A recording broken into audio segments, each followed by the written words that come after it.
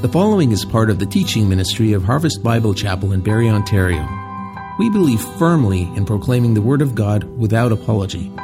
For more information about our church, visit our website at harvestbarrie.ca or email us at info@harvestbarrie.ca. We trust that this message will challenge and transform you. I want to talk about open doors, and I just wonder that in your life, if there are any doors to something that is not yet happening in your life, or you need to happen, or you think needs to happen in your life, but that door is closed, locked, not open to you in any way, shape, or form. And I just wonder if you've thought, and maybe some of you have, but if you've thought that the way to have that door actually open in your life is by prayer.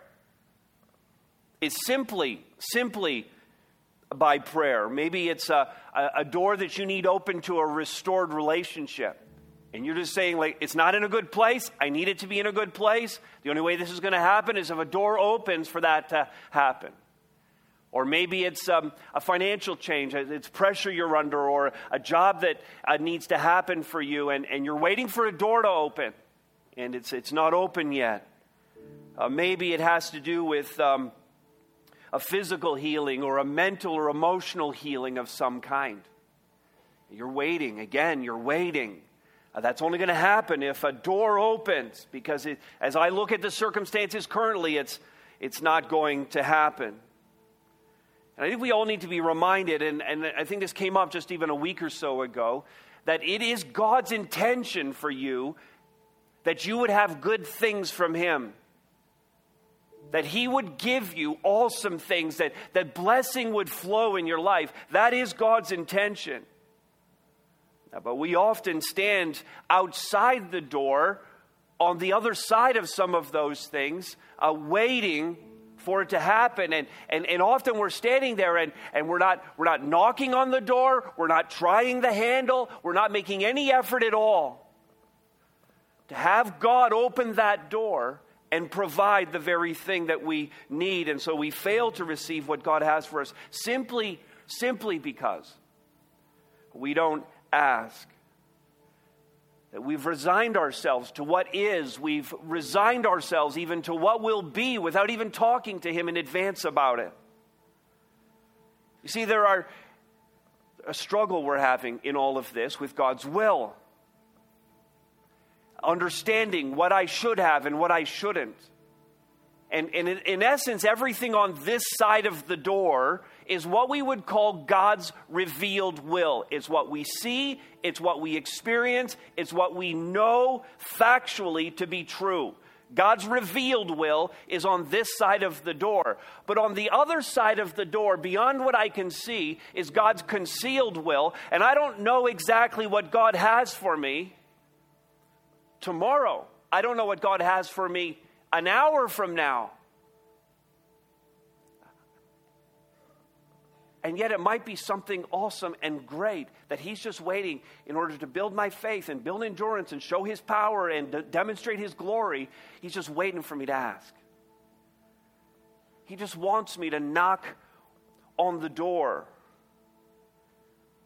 We sometimes struggle with this concealed will of God, and far from keeping us from asking for it. I don't know what's going to happen, and I don't want to ask.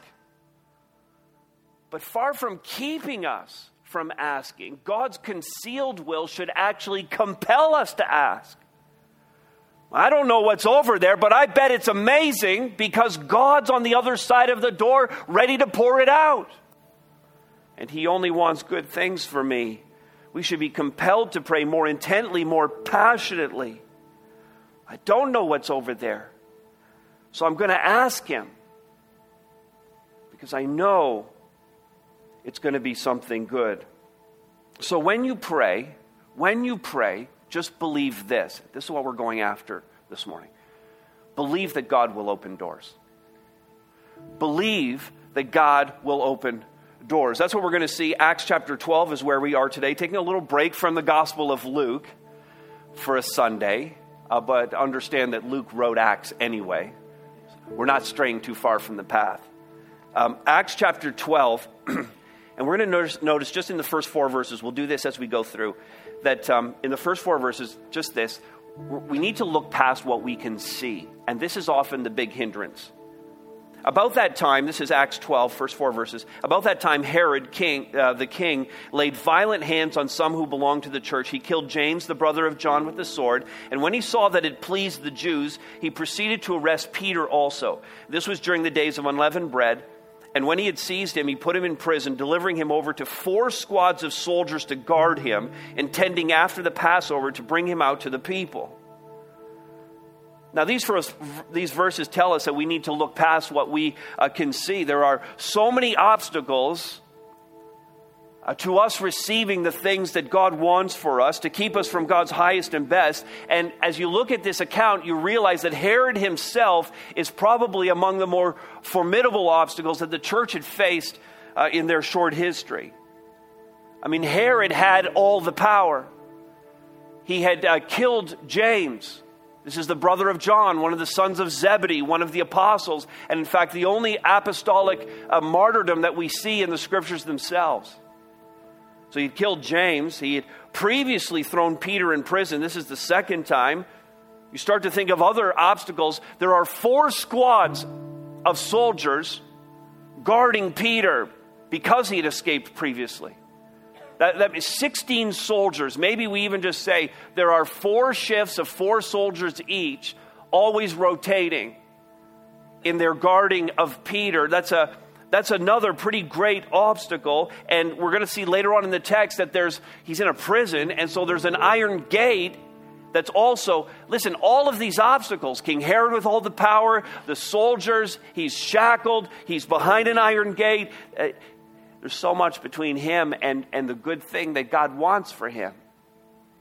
The fact that he might be released.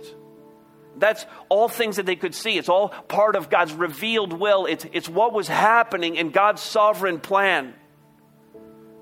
But the door was right there, locked. And the question is, would the church ask for something to happen that was miraculous and beyond the norm? What they could see were the obstacles, but this is the moment of decision. Would they ask for God to do something miraculous?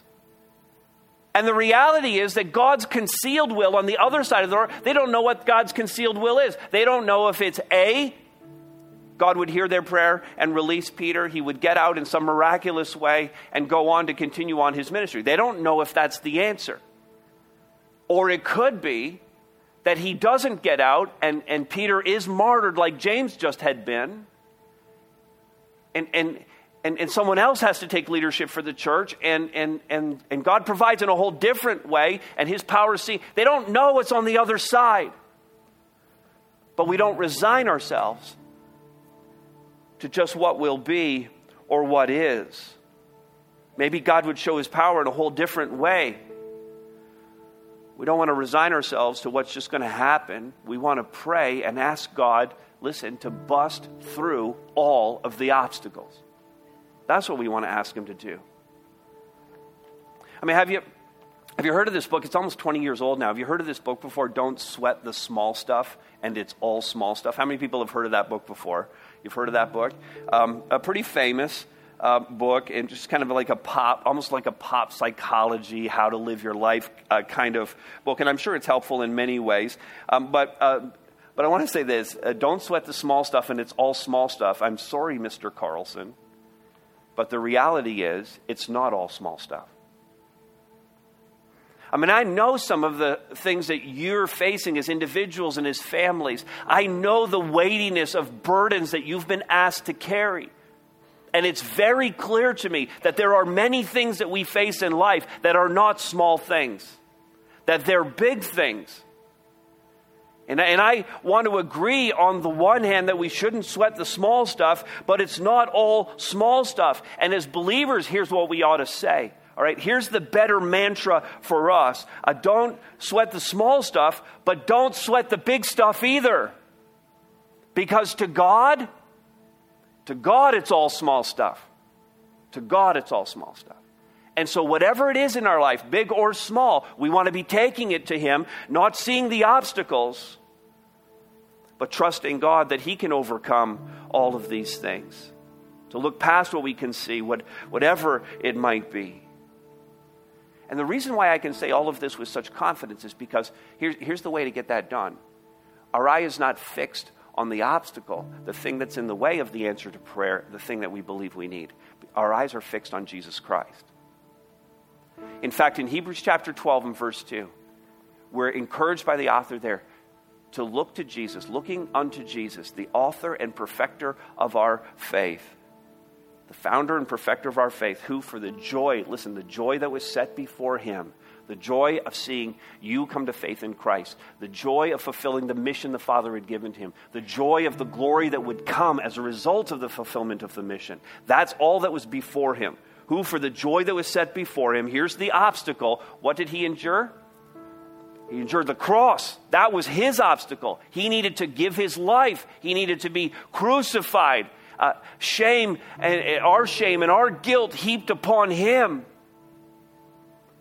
That's a pretty big obstacle, would you agree? That needed to happen, and he needed to get past that obstacle that was in his own life. He endured the cross, despising the shame, and is seated at the right hand of the throne of God. He finished his mission. We have to look past what we can see. We need to fix our eyes on Jesus Christ. And then this, fall on your face before God. Now this has to be, I think, in this passage, verse 5, my favorite verse in the whole passage. So Peter was kept in prison, but earnest prayer for him was made to God by the church.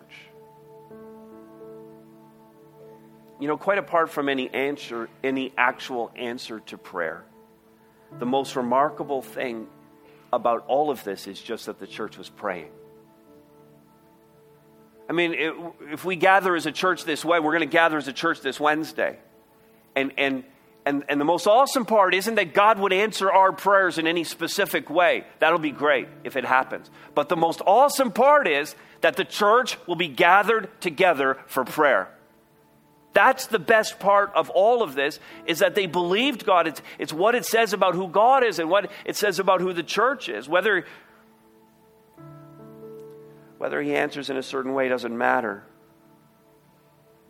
Now, when I say this, of course, I'm talking here about falling on our face before God. When I say this, I'm really less concerned about the actual posture of prayer and more concerned with the heart attitude. Posture and the place where we are and the setting that we set up for prayer can be so important and so helpful to us. When we teach our children to close their eyes and bow their heads, we're not saying that there's anything special about closing your eyes and bowing your heads or folding your hands together. But what we are saying is that we want to take away all the distractions. We want to remove all of the things that might take us away from prayer. When we say to people we want to get down on our knees, it's not that there's anything special or magical about getting down on our knees, that somehow the prayer on our knees evokes God's attention more than if we're not. But what we are saying about all of these things is that we're dedicating the time and place, that we're removing all of the distractions, that we're getting our focus exclusively on this, that we're not, and here's the plague of our generation, we're not multitasking during prayer. We're serious about this. And we're demonstrating a certain amount of humility. That when I pray, there's not going to be anything else happening. That I'm seeking God in a serious, focused, determined way. I'm falling on my face before God. And I say all of this because the text tells us that they were praying, see the word? Earnestly. Earnestly. We don't really use that word anymore, do we? When was the last time you used earnestly in a sentence with someone? It's not a very common word. It involves a degree of intensity. It is to pray perseveringly. It's literally, this is what it means. It literally means to stretch yourself, or to strain, to really put an effort into trying to reach something. That's what this word earnestly means. And I would just ask you, do you pray like that? Do you pray as if you're you're straining to reach something that you don't yet have. I saw the quote this week, and it's a bit of a condemnation on the church, but Charles Spurgeon, famous preacher from the 19th century, said this: the church nowadays is for the most part too strong, too wise, too self-dependent to do much. You see, if you're all of those things, then you're not a very prayerful church or a prayerful person. I mean, you can make this very individual, in fact. Believers nowadays are, for the most part, too strong, too wise, too self-dependent to do much. Because we believe firmly in the power of prayer. We believe that if we don't pray, nothing else matters. That's what we believe. We need the power of God's Holy Spirit in the midst of everything that we're doing so that it's actually something worth doing and seeing God work in an awesome way. That's the straining. That's the reaching for. That's the demonstration of really how desperate we are for God to show up and do something awesome and amazing. And I fear we don't strain for much. We don't stretch ourselves. We don't reach for great things. We're content instead with what is. We lack this earnestness. But God wants us to be like these early followers that we're reading about here in Acts 12. They were facing down the death of their leader. They had already seen one of their leaders die. This is a whole different set of circumstances than the kinds of things that we face here.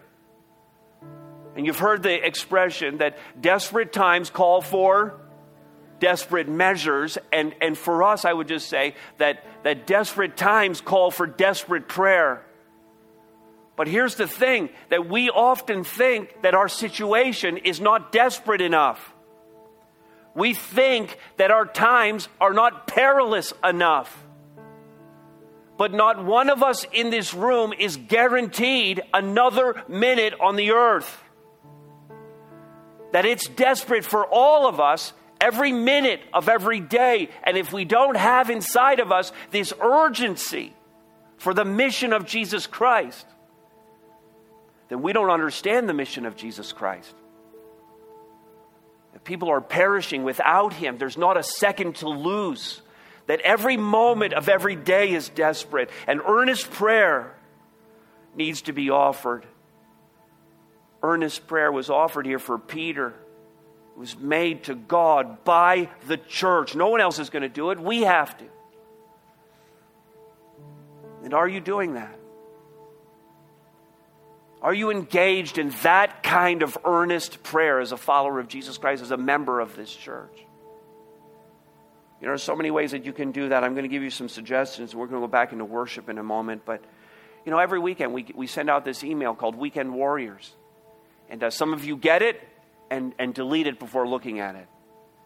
And a lot of you don't get it, and you ought to get it, and just pray. Here's what it is. It's Friday. It comes into your inbox.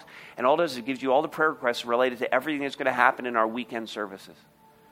The different ministries that are going on here, everything that happens out in the lobby, the kids ministry, the parking. You pray for our worship team and the songs. You pray about the message and God providing His presence here so that we can see something awesome happening. Would you pray through the Weekend Warriors? Would you subscribe to that and lift up what happens here before the Lord? And then, so that's kind of an individual thing, or you could do that with your family. But then there's a group, a very faithful group of 4, 5, 6 people that show up here at 8 a.m. every Sunday morning. And they pray through the entire building. I love them. They are, seriously, some of the black op troops of our church. Because you don't know what they're doing, and they're confronting the evil that's in this world. And they're going before the Lord to plead that God would show up and do something awesome in this place. And I love that team of people, but it's only 4, 5, or 6 people, and I wonder why it isn't a 7, 8, 9, 10 people, why it isn't a dozen people or 20 people every week that are just pouring over this building at 8 a.m. on a Sunday morning. And by the way, September 12th, we put it before the Lord. We're going to start a Saturday night service. We need people to show up on Saturday and do that. And I wonder who will step into the gap and do that. Every week in our Connect folders that we've just passed through the rows, last week 138 prayer requests came in. And there's a group of people that pray for those, and those requests are sent out. And maybe you'd want to be a part of that. Or maybe, again, you're already part of it and getting the emails but not looking at them. And we need to step up and pray more desperate prayers. This Wednesday night, family prayer. Don't come just for the ice cream. Come for the prayer. The ice cream's a bonus. And to bring your families and teach your children and pass it on to them that prayer is important and essential. And we ought to be praying. And then you got these prayer cards that Roger showed us. And you need to take these and pray through these this week and offer these prayers before the Lord. Earnest prayer made by the church. And we will ask the Lord if we believe that God is worthy of asking and powerful enough to answer. Do you believe that? Believe that, church? Well, let's worship. Team's going to come and going to get us focused on a God who is powerful enough to answer these prayers for us. Let's sing together, and you can go ahead and stand.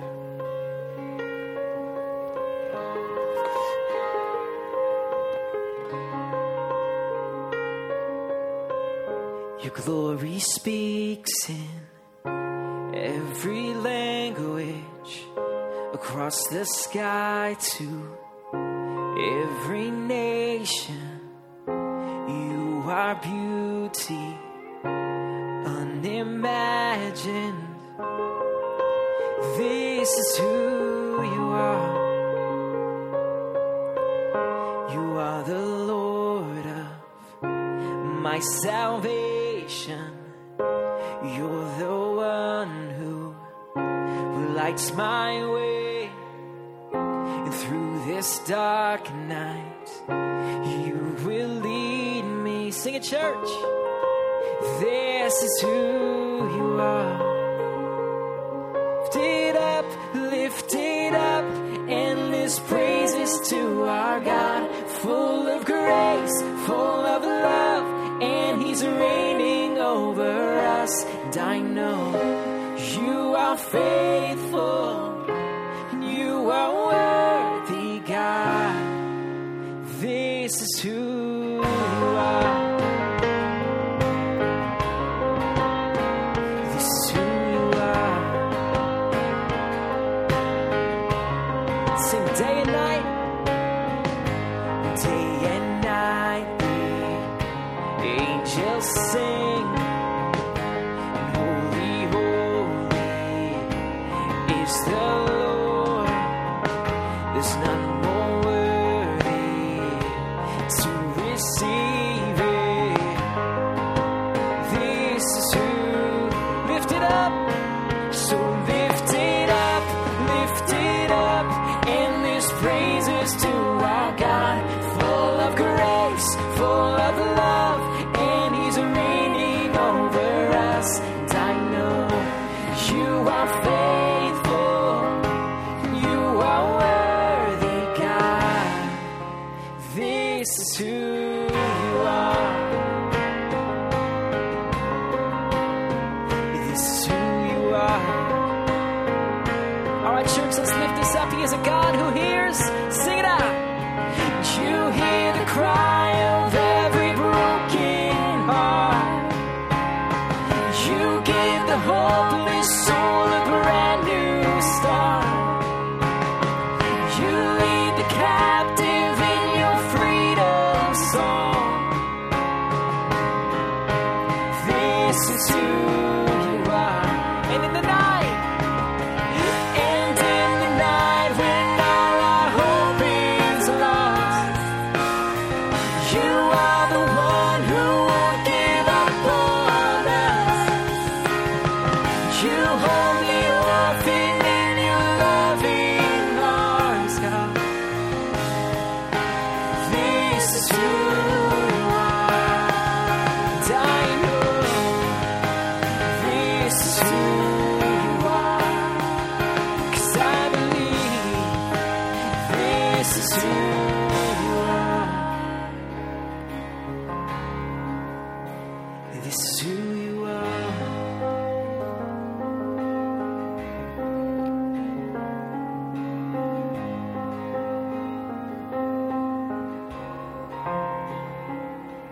Go ahead and take your seats. Well, when you pray, believe God will open doors. Expect God to answer. Expect him to answer. Take a look what happens next. This is verse 6. Now, when Herod was about to bring him out, on that very night, Peter was sleeping between two soldiers, bound with two chains, and sentries before the door were guarding the prison. And behold, an angel of the Lord stood next to him, and a light shone in the cell. And he struck Peter on the side and woke him, saying, "Get up quickly." The chains fell off his hands, and the angel said to him, "Dress yourself and put on your sandals." And he did so. And he said to him, "Wrap your cloak around you and follow me." And he went out and followed him. He did not know that what was being done by the angel was real, but thought he was seeing a vision. When they had passed the first and the second guard, they came to the iron gate leading into the city. It opened for them of its own accord, and they went out and went along one street, and immediately the angel left him. Now, when Peter came to himself, he said, "Now I am sure that the Lord has sent his angel to rescue me from the hand of Herod and from all that the Jewish people were expecting." Now, as I said already, this isn't Peter's first prison break. This is season 2. Chapter 5, an earthquake had opened the doors and he had already escaped Herod's grasp. Thus, his attention to all these extra soldiers, those two were not obstacles to God at all. A short time later, of course, Acts chapter 7, a short time after James was, or after the first prison break, Stephen had been martyred, and James shortly after. And the fact of the matter is, if it's not already clear to us, there may be times when God answers our prayer by rescuing us from the grave, from death, or God may answer by giving us grace in death. Whether he saves you out of the situation as he did Peter, or he strengthens you to face death and trials with courage, as he did James and Stephen, God answers and gives grace sufficient for the moment. Amen? He gives us grace sufficient in the moment. And we have to be ready to receive from the Lord's hand whatever the Lord gives to us, whatever he sends our way, whatever he chooses for our life. He works, and I leave the results in his hands. But what is guaranteed in this, and this is what the point is, that we should expect God to answer. What is guaranteed every time is that God answers. Expect that. Pray to him, expecting an answer. We don't know what's on the other side of the door, but knock on the door and expect this: God will open the door. He will. We expect him to answer. And in that, don't always just resign yourself to just kind of the status quo and God's going to answer, but it's probably going to be a no. God's going to answer, and it's not going to be exactly what I asked for. The scriptures are clear. You have not because you ask not. And so ask. Ask him. And don't doubt the miraculous. Don't doubt the power of God. And you would think that these believers in the first century, you would think that they, above all, because of all of the things they had already seen, by chapter 12 of Acts, they'd already seen some pretty awesome, God had to do this, there's no other way this could have happened. They've seen all kinds of things like this. And yet, for our benefit probably, they're still having this little bit, these little twinges of doubt, and I'm not sure that this is real. All that's been said about this earnest prayer, we see in verses 12 through 17, they're still having trouble believing. When he realized this is Peter, when he realized this now, hey, I'm out on the street. I just got out of jail. I got past all the guards and all the chains and all the doors, and I'm now out on the street. He thought the whole thing was a vision or a dream. Even he's doubting. I just had a vision of getting out of jail. I had a vision that an angel had to punch me to wake me up and tell me to get dressed. It's all just a vision. Then he finds out. He realized this. He went to the house of Mary, the mother of John, whose other name was Mark, where where many were gathered together and were praying. And when he knocked on the door of the gateway, a servant girl named Rhoda came to answer. What happens next is the reason why no parents call their daughters Rhoda. Okay? So Rhoda comes to the door, recognizing Peter's voice. She knows it's Peter. She knows they're praying for Peter to be released. She's got all of this. She recognized Peter's voice. In her joy, she did not open the gate, but ran in and reported that Peter's standing at the gate. And they said to her, the people who are praying for him to be released, those people say, when she says Peter's at the door, they say, you're out of your mind.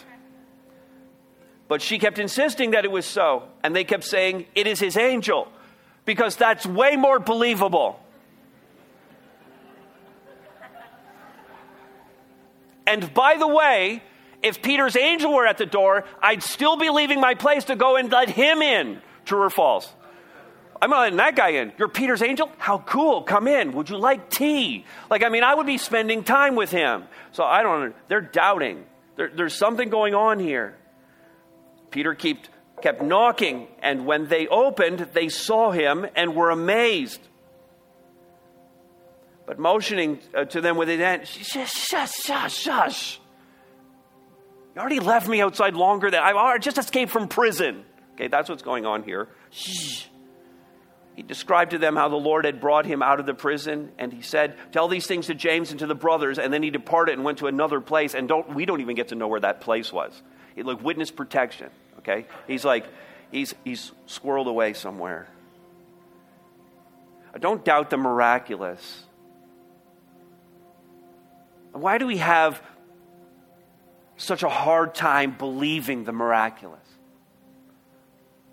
They all had trouble believing the miraculous. They had seen so much happen, and they were actually praying for it to happen, and when the answer comes, they doubt it. And we have trouble believing for sure. And I want to be clear here that what we're not saying, what this church is not advocating, what the Bible is not teaching, is this whole notion that if I have enough faith, then God will answer my prayer according to my will. And there are churches and systems of belief that teach that if only I have enough faith, I can always be healed of whatever it is. I can always receive whatever I want. And we're not teaching that, and this is not taught here at all. But we are praying that faith will open doors, no matter what the answer is. Why do we have such a hard time believing? Why is this such a struggle for us? Why do we struggle to exercise this kind of faith?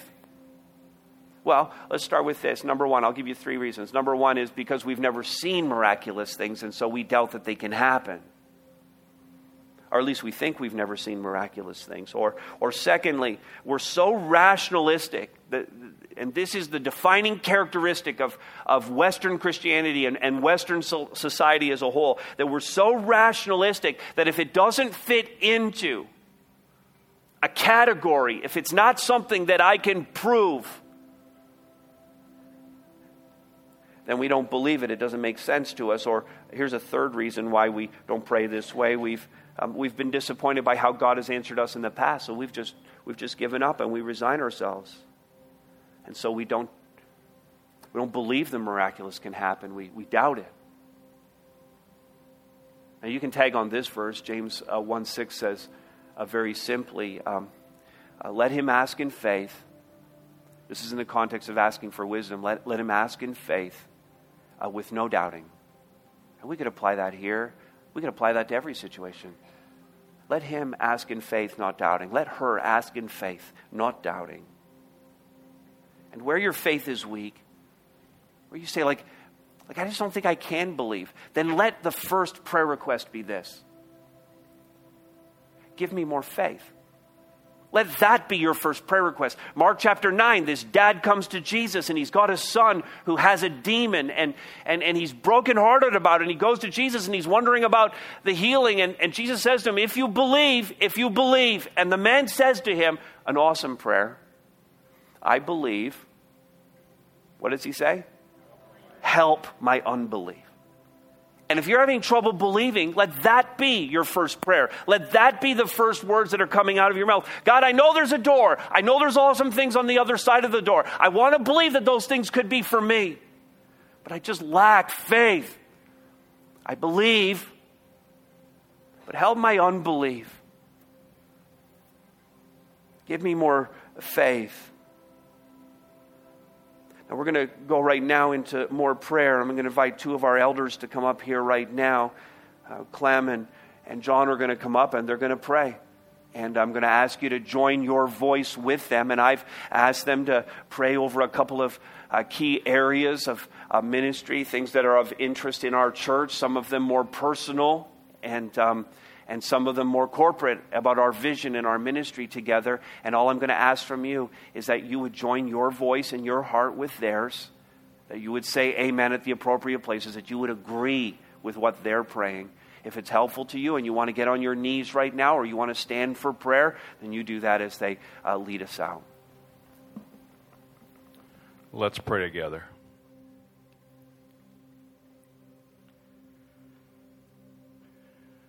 Father, indeed, that needs to be the way that we start today. That you would give us more faith. We believe, Lord. We believe. But we need you to help our unbelief. Lord, we're amazed day by day when we see how you are leading your church. The vision that you continuously give to the elders for ministry and for mission. Your desire is that we would make disciples, first and foremost. And Lord, we know that that means that people need to be saved first. And you're the one who does that. We can draw them, we can invite them, we can minister to them, but Lord, you are the one who does the saving. So we ask that you would do that today, Lord. We know there's people here today, Lord. It always happens that some come by invitation or just out of curiosity. For whatever reason, they're here. And Lord, you know by your Spirit who they are and where they are. So we ask, Lord, that you would do that today. Save someone to the uttermost today. And Lord, that you would turn all of us upward. That you would truly make this a vertical church, Lord. We thank you for worship. We thank you for the way that you are working in our hearts and allowing us to have a glimpse of heaven every Sunday when we can look up and offer to you our humble praise. But Lord, we know you desire more. So we ask that you would do that in each of our hearts. And Lord, just as you have built this body here, we know that your desire, as we sense it, is that we would have a place, that we would have a permanent presence in this town that would involve finding land or perhaps an existing building. Lord, whatever it might be, we ask, Lord, that you would move and show us what we can't see at this time. Lord, we ask for the financial health for this church and this fellowship here, knowing that if you are calling us to buy land or to build, Lord, we know it's going to cost money. But Lord, it's all yours anyway. So we ask that you will prosper us according to your will. We ask for each and every ministry that you have led us to develop here in this body of believers. Lord, it's amazing to see how many volunteers have come forward. It's unnatural what is happening here. Of course it is, because you are the supernatural one.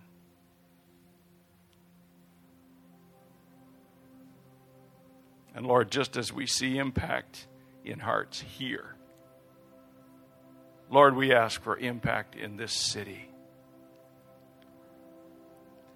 There's been a cry on many hearts for years, Lord, that this would become the city of God.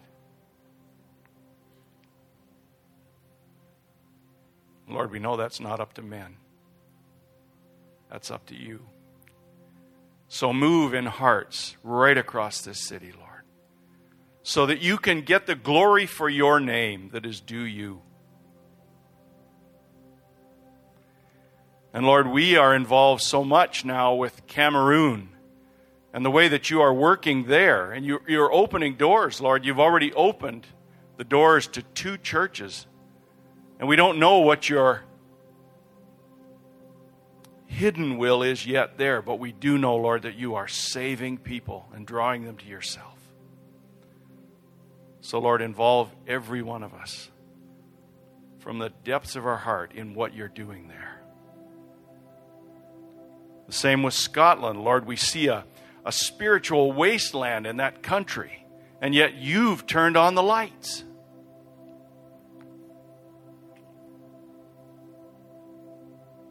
So keep our hand to the plow, Lord, in all of these areas, that we can pray for these people, that we can support them. We thank you for the PRC that you started right from this fellowship here, Lord. We thank you for the campaign that's going on right now. We know, Lord, that your will is that funds be raised so that this work can go forward.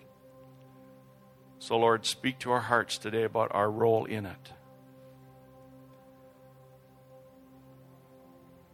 Lord, thank you that your intention is blessing. Thank you that you have amazing things for us to see and for us to do. Draw each of us ever upward and get the glory.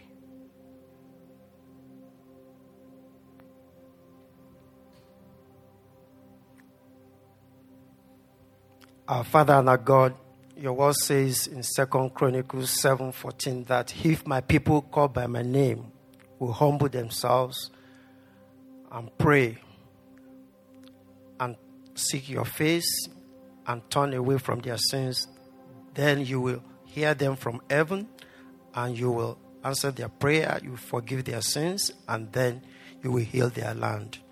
Father, Lord God, we are calling on you for healing at this time. Father, Lord God, there are many of our members of families that are seeking healing at this time, especially physical healing. Some have gone through surgeries, some are just waiting for such. Father, Lord God, I pray that you will provide healing for your people. Father, Lord God, I'm asking that you said in your words that by your stripes we are healed. Father, we are asking that you visit your people and you will heal us. Whatever the cause may be, Father, we ask with expectation, with faith, that you will please come and heal us.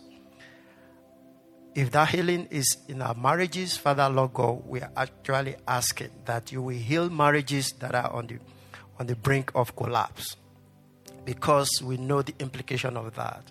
So, Father, we are trusting you that you will bring back people who once were together but now drifted apart, that you will bring them back to your fold, that you will call them back to yourself, that they will honor and obey the vow that they have made before you, so that they can build up the church of God, even by being together and being there for their children and even for their families.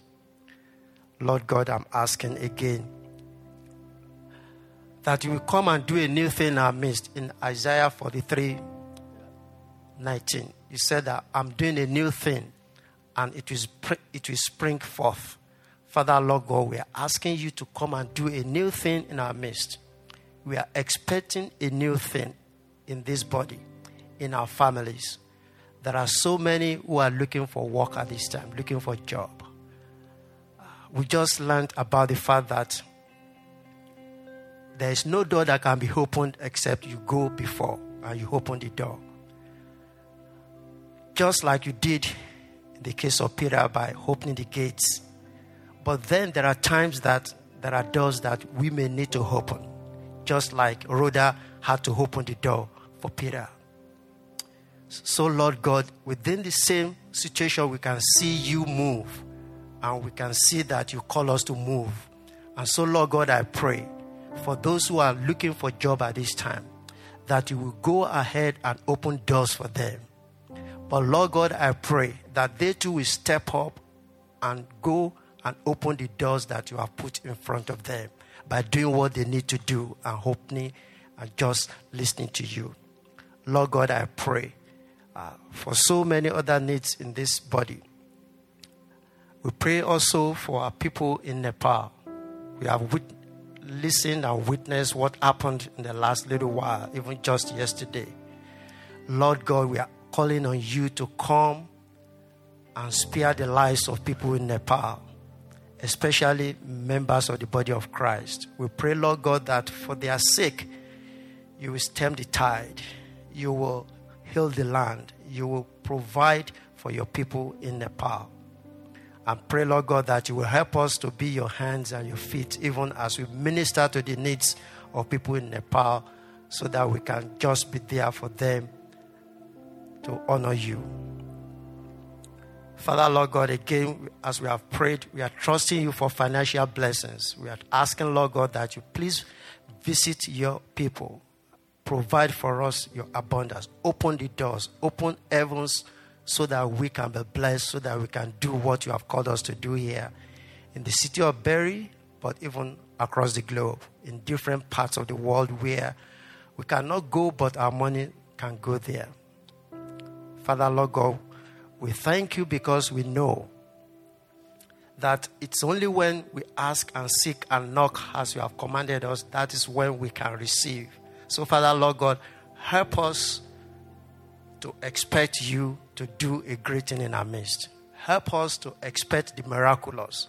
Father, may this time be a turning point in our life. May this time be a defining moment for our church as we seek you earnestly, calling on you to heal our land, to forgive our sins, and to do the miraculous in our midst. Father, Lord God, may we sense your presence every time, above and below us, before and behind us. Lord, may we feel you all around us. Father, Lord God, let us know that not in a moment will you forsake us.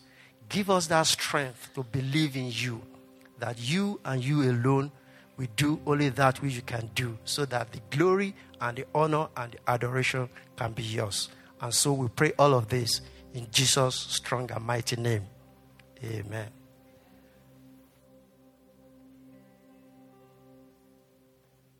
Why don't we stand as we continue our time together? Sing this out as our prayer.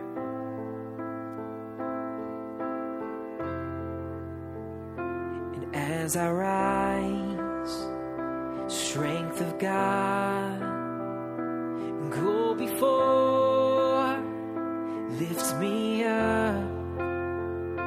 And as I wake, eyes of God, look upon, be my side.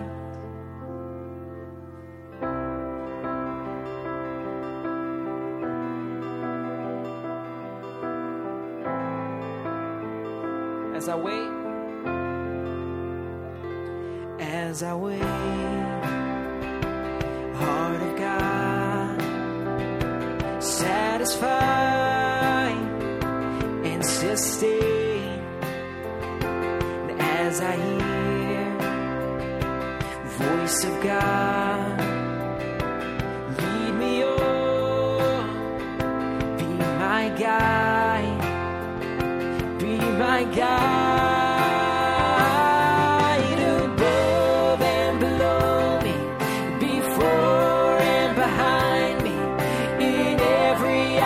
Sees me, Christ be all around me, above and below me, before and behind me, in every eye that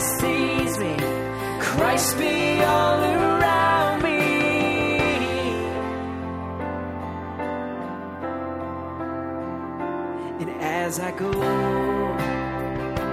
Hand of God, my defense, by my side, and as I rest, breath of God, fall upon, bring me peace, bring me peace, above and below me, before and behind me, in every eye that sees me, Christ be all around me, above and below me, before and behind me, in every eye that sees me, Christ be all around me.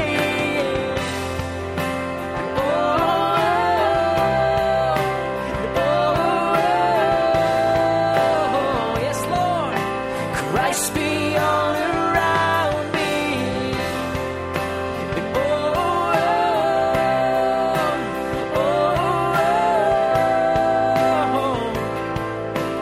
Christ be all around me. Your life, your death, your blood was shed, and for every moment, your life, your death, your blood was shed, and for every moment. Let's lift that up together, church. Your life, your death, your blood was shed for every moment, your life, your death, your blood was shed for every moment,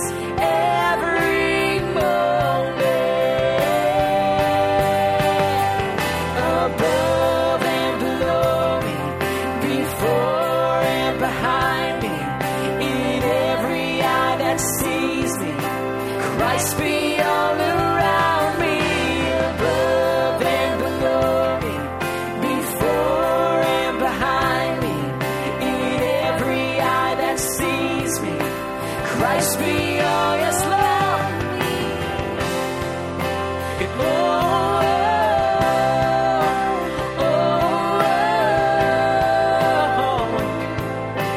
Christ be all around me.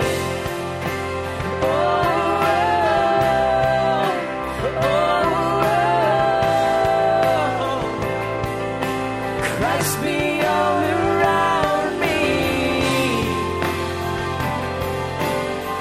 All around.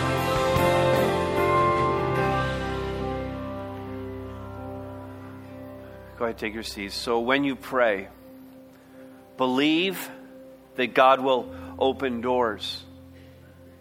Believe that God will open doors. That's what God has in front of us. What's available to us. Look past what you can see. Fall on your face before the Lord. Expect Him to answer. Don't doubt the miraculous. And then see God at work. Beyond the miracle itself, in fact, see God at work. You see, we could end the story right here and just go, it's phenomenal. There was a crisis and people prayed and God answered. It was a miracle. It was awesome in every way. We could totally look at it that way and just put a period at the end of the sentence. But God continues to work. This is the part that we often miss. Is that there's always something bigger. And as awesome as it is to look at the Peter part of the story and go, look at that. He got out of prison. It was amazing. Something even bigger happens as a result. Verse 18. Now, I love how the scriptures sometimes win the prize for understatement. Verse 18. When the day came, there was no little disturbance among the soldiers over what had happened to Peter. No little disturbance. And after Herod searched for him and did not find him, he examined the sentries and ordered that they should be put to death. Here's hoping Peter led them to Jesus. Before that, then he went down from Judea to Caesarea and spent time there. Now Herod was angry with the people of Tyre and Sidon. Are we in a new story here? No, we're not. They came to him with one accord, and having persuaded Blastus, the king's chamberlain, they asked for peace because of their country. Their country depended on the king's country for food. You now have this global thing going on, and it all relates to what happened in that prayer meeting.